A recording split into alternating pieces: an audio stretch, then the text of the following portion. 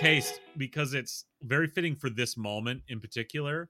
It would be a recounting of Brian's favorite ever Eli Sanders story that he likes to tell. I believe he's regaled us with this on the podcast before, but it's good. We need a refresher. Yeah, old heads will remember this, but in 2015, there was a lot of heat around the Seattle PD due to their abuse of William Wingate and the breaking of a woman's eye socket that they had in custody and other things.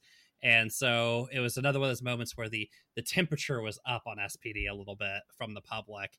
And in the moment of the sort of original BLM Black Lives Matter sort of movement. Yeah. And so they needed a little release, and wouldn't you know it, that annual event May Day was just around the corner. And I remember even at the time being like, I feel like something's definitely going to happen this year. And of course, Seattle PD, once again, there was the regular May Day march and there was an anarchist march on the Hill. And when the anarchist march on the Hill happened, Seattle PD literally just started running riot through Capitol Hill. It began with the march going down the hill, and then like two bike cops rode up behind somebody in the last line of the march and just fucking leveled them. And then it was chaos from there. It was the first widespread use of blast balls actually at one of these events as well. I do remember them using a little bit of tear gas and everybody from Montana falling out of the windows, which were open. This is very hot out. But that was very funny.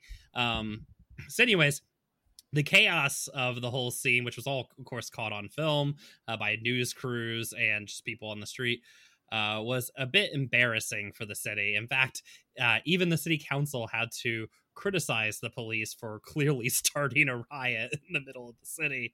But our good mayor, Ed Murray, and our good friend Eli Sanders, they had their own view.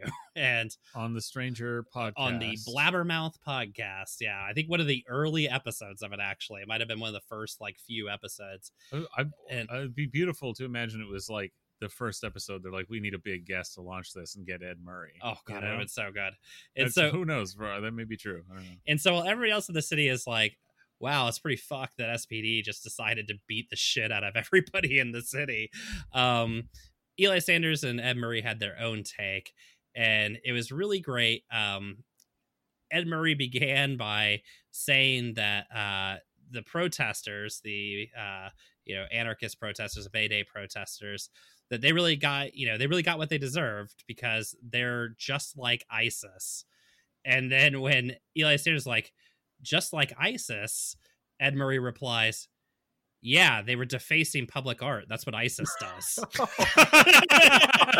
Now, keep in mind, this is also the very height of ISIS panic, too. Yeah. So, I mean, hilarious, because I remember even at the time being like, yeah, I guess they do that. I don't think that's what people know them for. Yeah. No, but that's amongst there's so many things. levels that's amazing about that, which is like, you say that, but that is what, like, one of the things that libs knew, like big city cosmopolitan libs knew ISIS it was for. A their real like tell about who he actually cared about and like what he cared about with ISIS. Yes, because they were very aware about the ISIS's predilection for iconoclasty and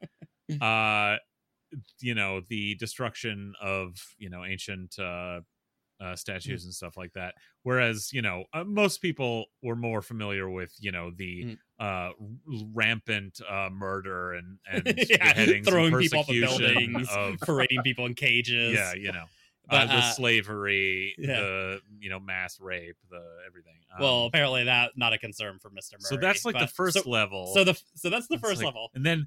The dynamiting of like 1,000-year-old Buddhist statues, spray painting. One of the shitty statues on the community college down there in Capitol Hill.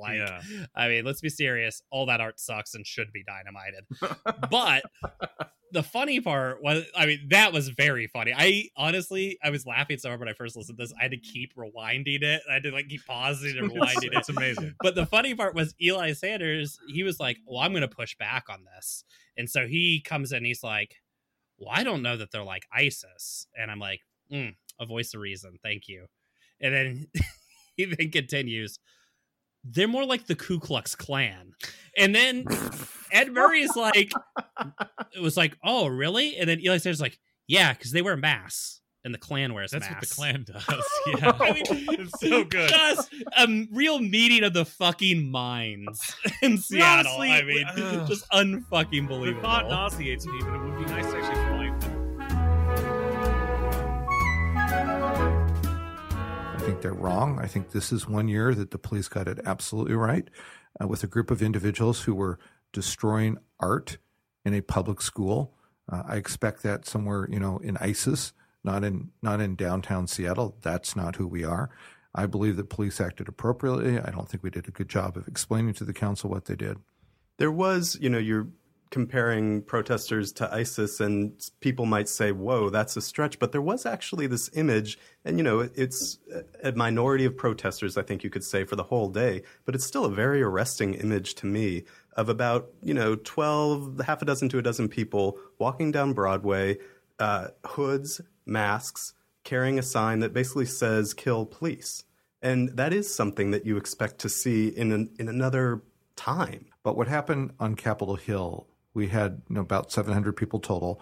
We had a hardcore group of people in masks and coats carrying large sticks with bolts at the end of them, projectiles, and they were smashing up property. And in this case, it was never clear what they wanted.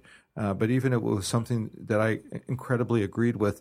Destroying property and attacking police is not acceptable, much less attacking art.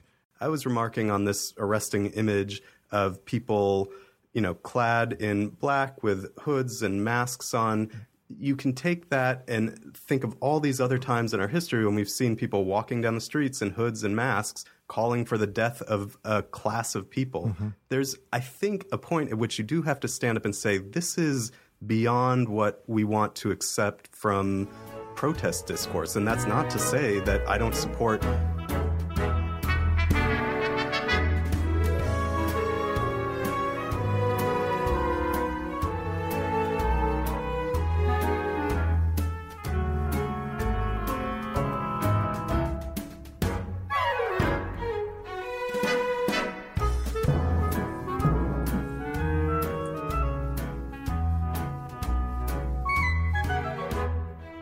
What a piece of shit.